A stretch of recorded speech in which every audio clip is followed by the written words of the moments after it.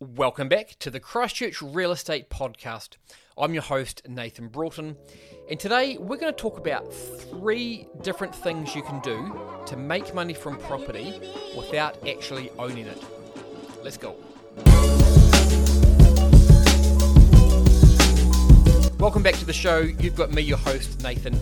And today I'm going to run through 3 different options if you want to profit from property without being able to buy the property, without being able to get the mortgage, and without outlaying all that cost. So just before I start the podcast, I need to quickly read out our financial disclaimer. This presentation is provided for information purposes only. The content of this presentation is not intended as a substitute for regulated financial advice. So if you're looking for financial advice, please go and see a registered financial advisor. So there's 3 different things I'm going to talk about here today. The first 2 are similar, and the last one is quite different. So they go in order of the amount you can possibly make, and actually the cost to do the strategy. So all of these are going to take some level of cash, but let's dive in. Let's start at the top. So number 1, you rent out a house, and then you on-rent it for a profit. So this is called rental arbitrage. So you're renting a house, you're renting the whole house, and then you're going to rent it out to a bunch of students, to a bunch of workers. So essentially room by room, but it's all as one tenancy. So this is how we do a lot of our student rental properties. If you've got a group of nurses, if you're close to a hospital. So this is dependent on a few things. So you have to get the permission of the landlord, so the person that you're renting it off. 2, you have to have 1 to 2 months worth of rent that you can pay out in advance, because you've got to think about this. The time frame works.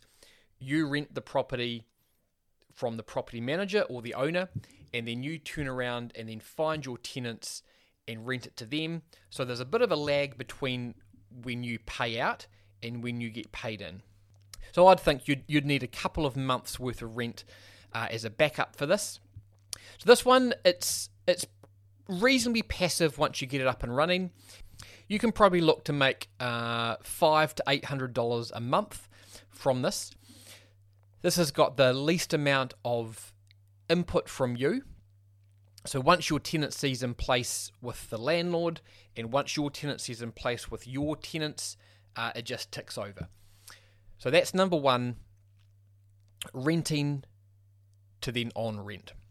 So number 2, it's similar, but it's a little bit more complex. So again, it's part of the rental arbitrage system. So you're renting out a big house, and now you're renting it out by the room or as an Airbnb. So by the room, it's a little bit more like a boarding house situation. So you're going to partially furnish it, definitely whiteware, communal furniture, maybe a bed. So you're gonna be up for this, for purchasing all the stuff to rent it out, for purchasing all the stuff for your tenants. Again, like number 1, you need to get the permission of your property manager or the owners that you're renting it from yourself. And this one, you're going to have quite a bit of upfront costs. So especially if you're going down the Airbnb route, you're going to have to fully furnish this place. So you're going to want 2 to 4 months worth of rent as a backup for this, and then be able to physically go out and buy the beds, buy the furniture, furnish the property, get it ready, and then rent it out. So there is a potential larger profit on this. You can be looking in the thousands of dollars per month profit. And there's not really any reason why you can't do multiples of these. So you can actually do all 3 of these ones that we're talking about. It just depends how much money you've got at the start to put into it. So for this second one, there's a bit more management involved. If you're renting by the room, if you're doing Airbnb, there's cleaning, there's tenant management, there's advertising. But as I said, there's a lot more profit to be made than from the first example. And then we move on to number 3. This is going to take quite a bit more cash than the first 2, but it can yield quite a lot more profit at the back end. So this is a contemporaneous sale. So what are they? So you might have heard that talked about on social media or in different places. So what this essentially means is you get a property under contract.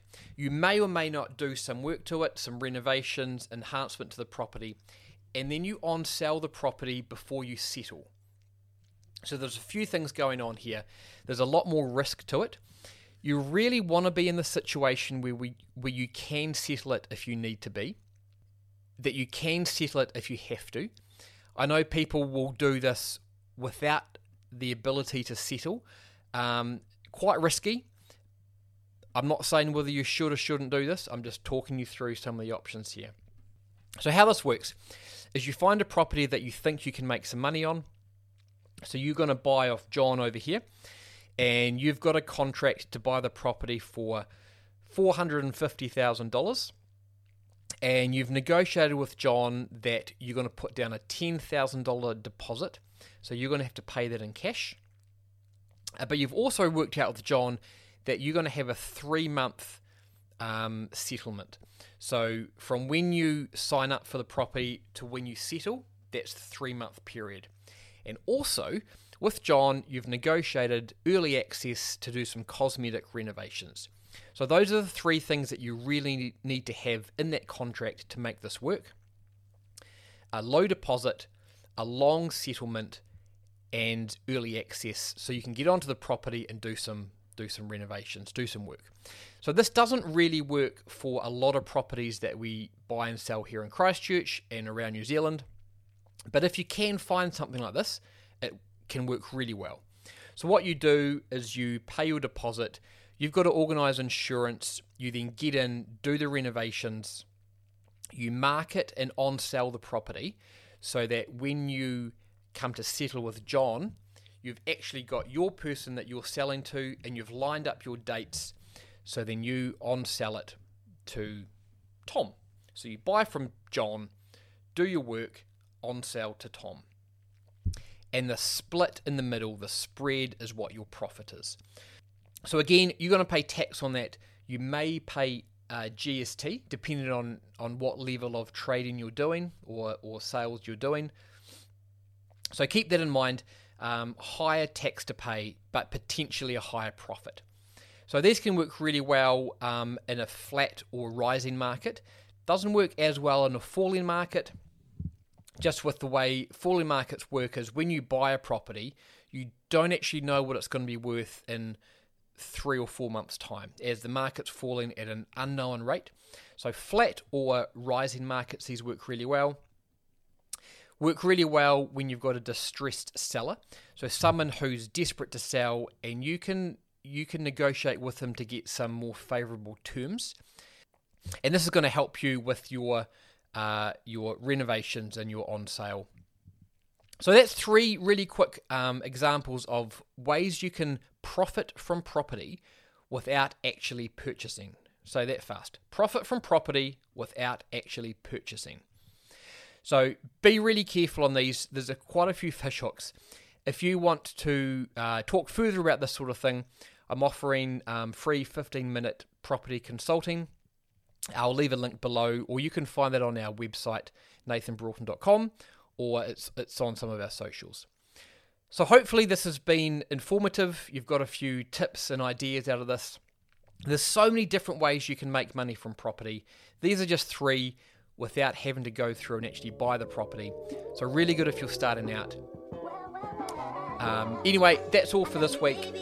Take care. We'll see you next time. Bye.